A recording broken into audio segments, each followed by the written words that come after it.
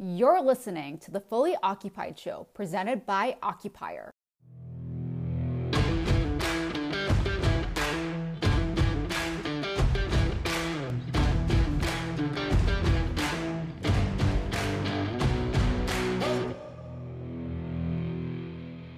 Hey everyone, Matt from Occupier here. Thanks for tuning in. Welcome back to another episode of the Fully Occupied podcast.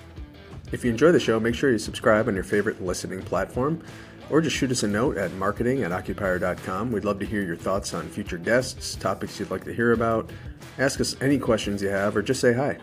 Enjoy the show. Alex, welcome to the Fully Occupied Show. Thanks for joining us. Thanks for having me, Matt. Why don't you give a quick introduction and background to yourself for our audience? Yeah, happy to. My name's Alex, currently head of real estate at Gorillas here in the U.S. My background is actually in architecture. Studied architecture at the New School in San Diego. Was really interested in the built environment at a young age. Spent a lot of time kind of out of the house, in cities, around cities. Grew up in Wilmington, Delaware, so was frequently going up to Philadelphia and New York, and realized I really was fond of just the urban environment. So I think that's what pursued my interest in going after architecture as a degree. I think the education was useful, but I quickly realized once I got into industry that I was looking for something a little bit more exciting, and I've always had an entrepreneurial interest, and was really focused on how I could align my excitement for the built environment with entrepreneurial pursuits, and so I started to look at where the intersection of these would be most plausible, and this was coming at the advent of prop tech really taking off. So was able to move into some interesting companies, particularly Knotel in London, and now Gorillas in New York. So really enjoying the ride and the evolution of how I got to now. Yeah, that's cool. It came in through like a discipline that interested you, and you kind of zagged when everybody else would zig. And here you are at Gorillas. So describe Gorillas to us. What do you guys do? Yeah, so Gorillas it's a global company really focused on getting goods to people in minutes or less. I say fondly, we really help people be more mindful of their time. We give people their time back. We're giving them the opportunity to forego going to the store and spending more time with things that matter, right? Family or passions that they care about. So for a subset of consumers, that's really important. I think the business itself primarily exists in Europe at the moment. The U.S. expansion started 1 year ago, so we've been active in New York City, and it's been an incredible ride to get to now. Definitely a tumultuous one with lots of ups and downs, but the insights learned along the way have been just tremendously rewarding from how to bring this model from Europe, who really understands what quick commerce is, and adapting it to the U.S. market, which is aware of these types of services, but hasn't really experienced it in its full glory, and that's definitely been a key learning for us. Why do you think that Europe was ahead of the curve on that? Was it a cultural thing? Was it less about convenience and more about just it was already embedded in their culture? Like how would you describe that? I think it's two things. I think just the structure of the urban environment there. They have very high density areas where these types of services were more prone. So the founder Kaan Sümer of our company grew up in Turkey. Where these microcosms of neighborhoods have a lot of overlap, and the sales and the environments there are highly intertwined, and you almost have these natural platforms for goods that existed there. And then adding on delivery and the ability to procure through a mobile device just happened, after, kind of the advent of apps and things popping up in the late 2010s. So I think it was natural that these economies, in the Middle East and, in Europe in general were more prone to adopting these faster, just because the nature of how this is naturally how things happen there. So, we saw that happen early, and Gorillas really took fire across, in the pandemic, across Europe very quickly. The pandemic was a fascinating point for us because we were able to grow so quickly because the need for the service was so prevalent. So I think, coupled with that and Europe having just a pure understanding of why this service should exist, I think that's why we took foothold in Europe first and have expanded rapidly across the countries there. Yeah, that's an interesting point you brought up about like how the cities are designed. Like having an architecture background and just like a love for urban spaces, how would you rate American cities in terms of mobility for your delivery guys? Because I live in Boston, and I mean the city was never designed for a bicycle, so you have scooter guys delivering stuff like all over the place. They're like on the sidewalks, they're going down one-way streets the wrong way. Then you got bikers, of course you got cars everywhere. Like, how are American cities like adapting to this like new concept of like on-time delivery? So I think it's a very complex subject. I think each city has its own approach to it. I think we saw, around 2015, the advent of the scooters being introduced to cities, and you had local bodies of government pushing back, and I think now in San Francisco there's two companies that can exist, and I think there's like a happy medium of like these services are desired by consumers. The cities must understand that this is a future of mobility.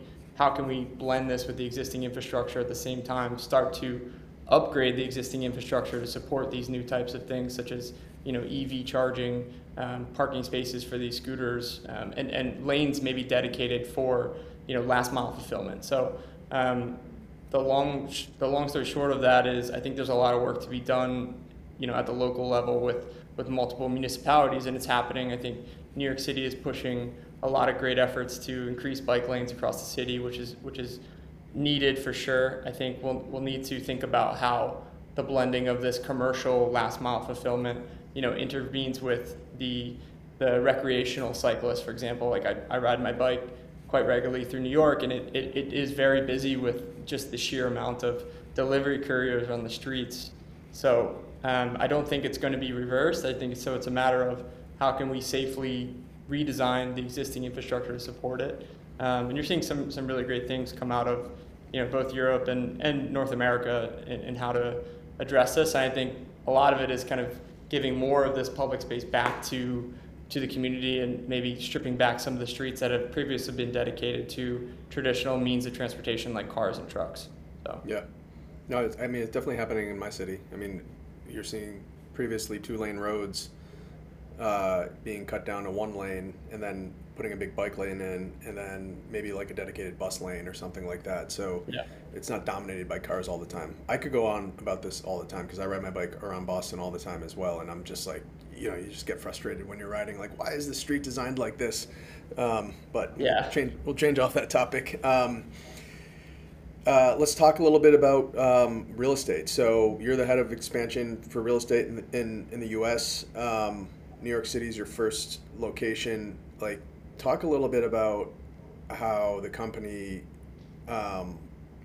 put together a strategy for locating your micro warehouses or your fulfillment centers or whatever, your stores. Like, talk a little bit about your real estate portfolio, kind of the thesis behind how you guys determine where to locate and stuff like that.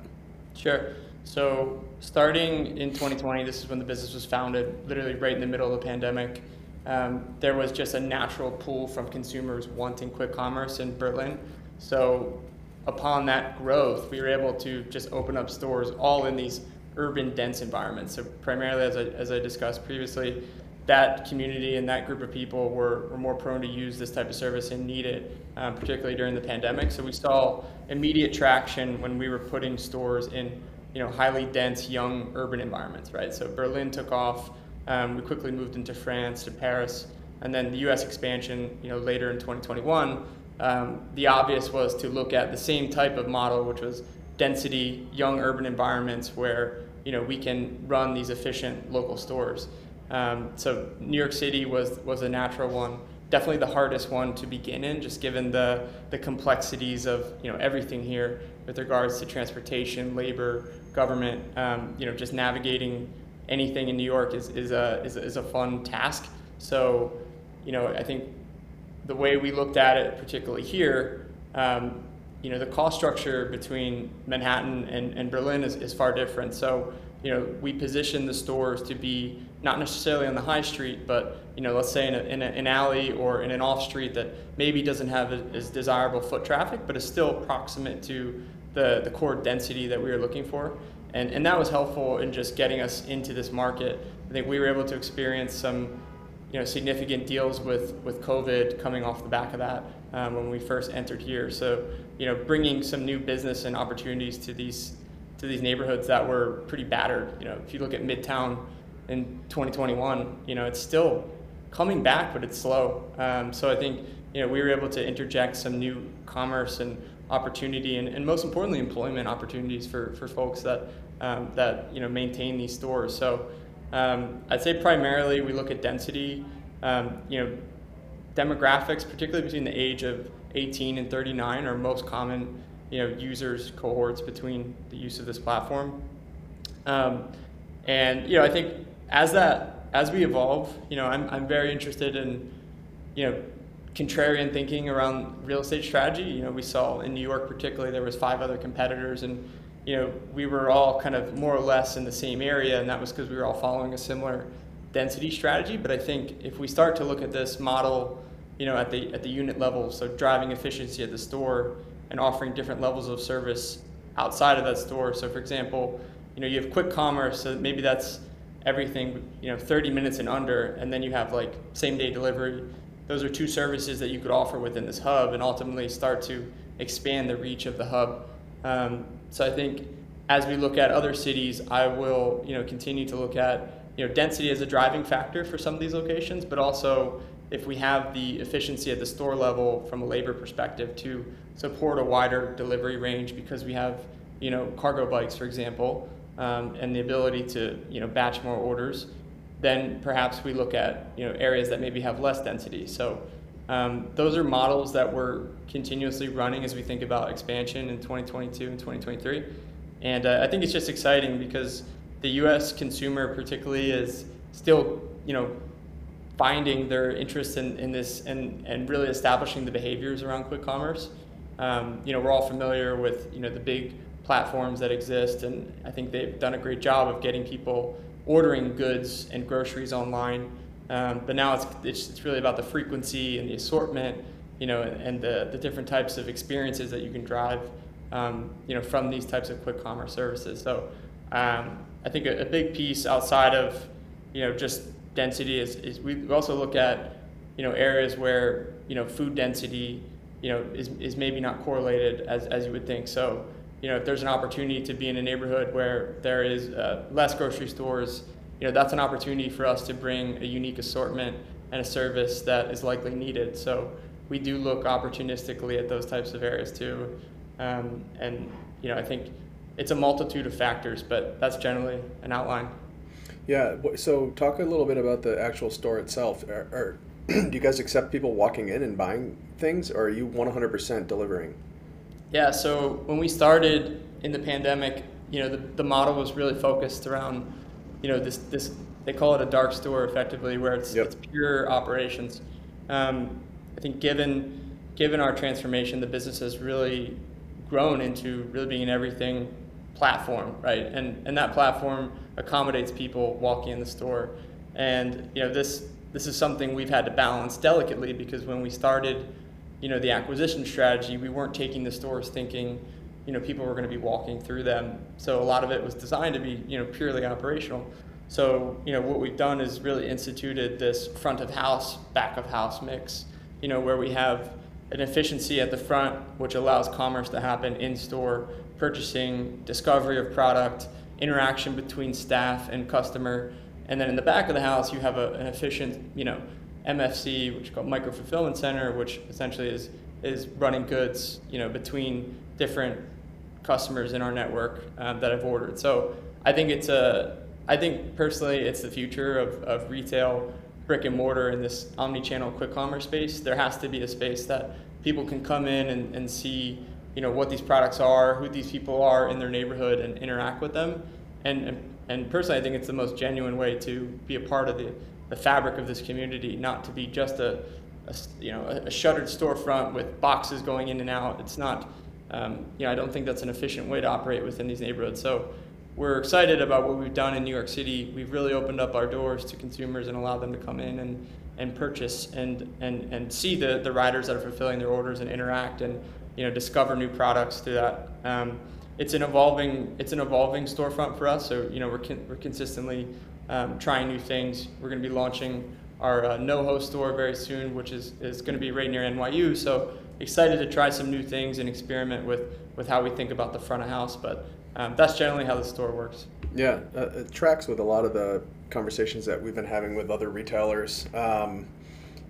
That you're no longer, if you're selling goods, you're no longer just a store or a website. You have to be everything. And you guys have even more because you have the ability to actually fulfill orders like in minutes via delivery.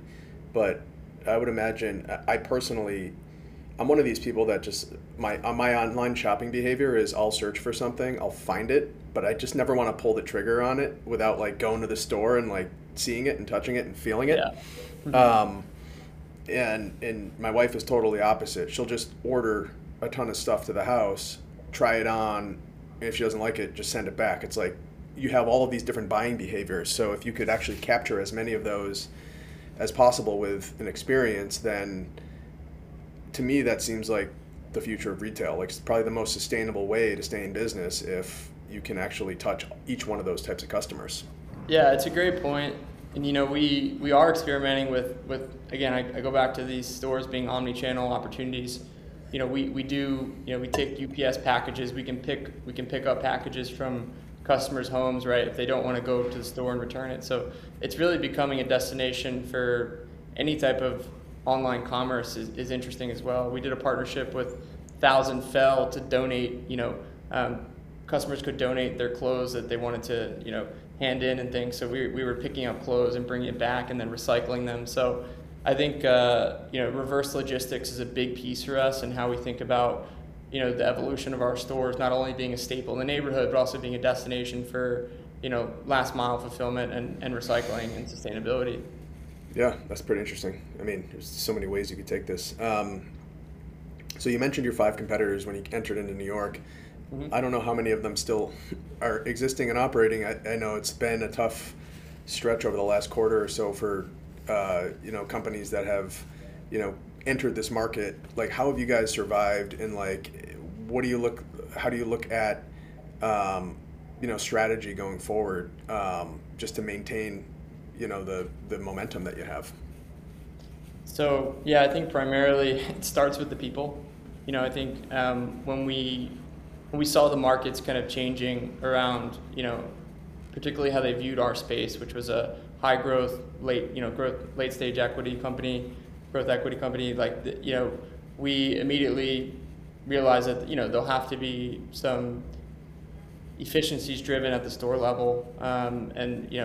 So that really became the focus effectively. So we started with the people and making sure that everyone was aware of why these efficiencies were important to keep the business going. So it was really all hands on deck to make sure that staffing was being done effectively, assortment, right? So the management of our products. If we don't have something, customers could go to another platform very quickly. So making sure your goods are reflective of the demand that we're seeing on the platform, and obviously just looking at stores and the performance at a local level. These stores are really economies of themselves.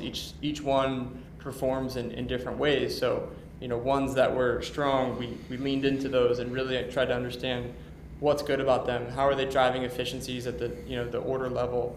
They're stacking certain orders, the way that they're working within the store, right? A lot of teams in the stores were taking on multiple responsibilities, which was driving even further efficiency. So the people at Gorillas have done an incredible job of standing up to the task of really getting the business in a place to be efficient. That goes at the store level and the corporate level. All of us have not shied away from the challenges that we face. So I think that's allowed us to lean into the kind of refocusing of the unit economics and getting the business in a sustainable path. So, and that's natural, right? Like in these kind of new markets, you have to grow very fast, but you have to hone it in at some point and really focus on the efficiency. So right now we're in that efficiency driving phase, and we're seeing incredible results of getting these stores to profitability, and a good piece of these stores are already tracking very well in that direction. And it's just very exciting to see how quickly the tides have turned, and on the team level to be focused and excited about tasks that necessarily aren't as exciting and sexy as expansion and growing across all these cities. I think a lot of us joined at the point where it was like 2021, we couldn't be stopped. We were going to take over the world, and I think for those same folks to change their attitude and be excited to drive efficiency at the local store level and not so much expansion, and still being excited about it is great, and it has allowed us to do that in an effective way. So yeah. I mean, it's a very interesting point that in that market, especially when it exploded, like it's like a land grab. You got to expand really fast. But you're right. At some point, you got to make sure the foundation is stable enough to kind of sustain it going forward, and then hopefully you guys will emerge as the absolute leader in the space and play with all the big boys. One thing you brought up was like figuring out all of how to make these efficiencies. Like, what tools do you use to like look at all of there must be a ton of data that you guys have to like track in order to measure the health of a store, right? It's not forget about the real estate data, but like just inventory and like who's buying what and how are people bundling orders and all of these things. Have you built proprietary technology for that, or do you guys use off-the-shelf software? Yeah, I mean, it depends.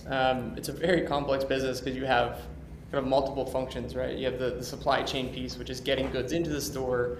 You have the management of that inventory in the store, warehouse management system.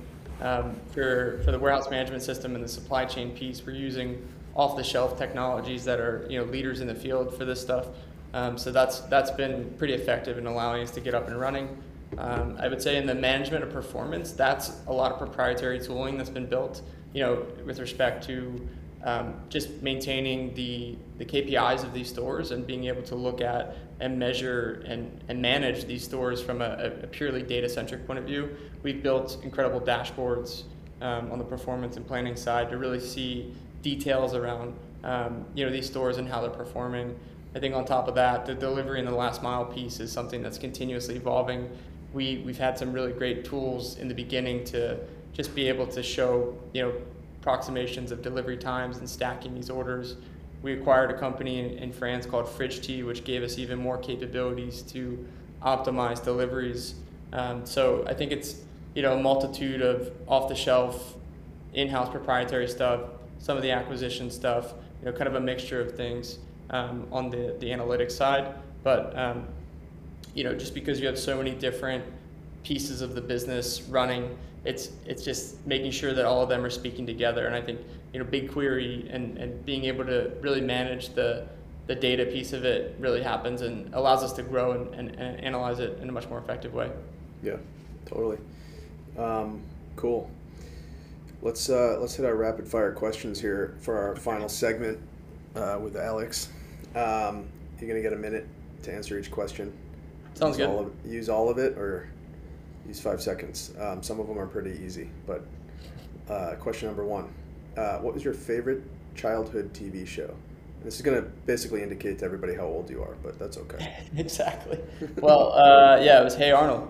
It's kind of funny. I love that show growing up. It was that'll date me, but effectively, these kids running around cities, living in New York. It was dreamy, and now I'm here now, not running around as much, but glad to be living in the city. I think that was a good foray of what was to come in the future for me. Cool. Question 2. If you could travel anywhere in the world, like right now, like as of today, where would it be?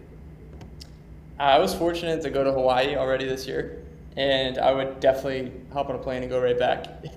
It's a tremendous state and a beautiful place in general. I like to surf and very active, so I think for me, I would happily return there for a brief period of time. Cool. Question 3, probably a segue. So what's your favorite hobby or interest? It's definitely cycling. Spend a lot of my weekends riding my road bike pretty far. So. Yeah. What's your?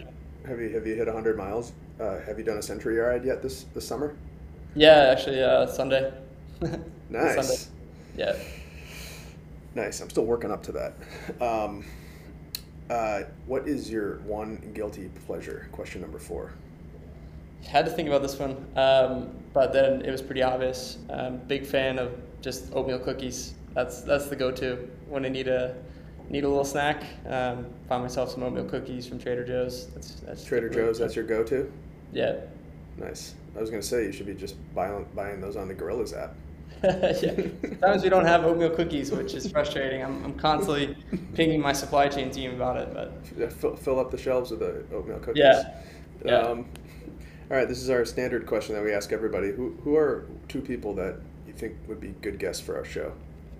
So I thought about this. I think a lot of your guests have been, and correct me if I'm wrong, mostly from North America, but I'm interested in maybe mixing it up here and recommending you speak to Freddie Fjord.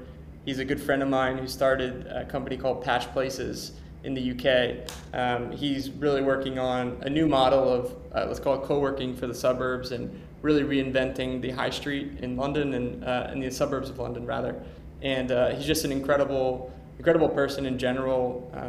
Has incredible opinions of where co-working and the space in general is moving, and I think he would be a very interesting guest to bring on, and would most likely love to do it as well. Cool. And then one other is Christelle Rohat.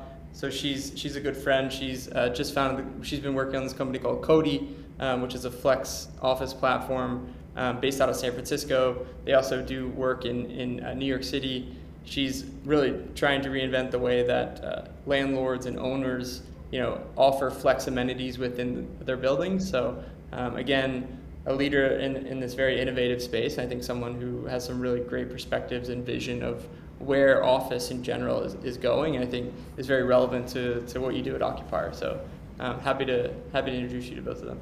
Awesome. We would definitely hit you up on that.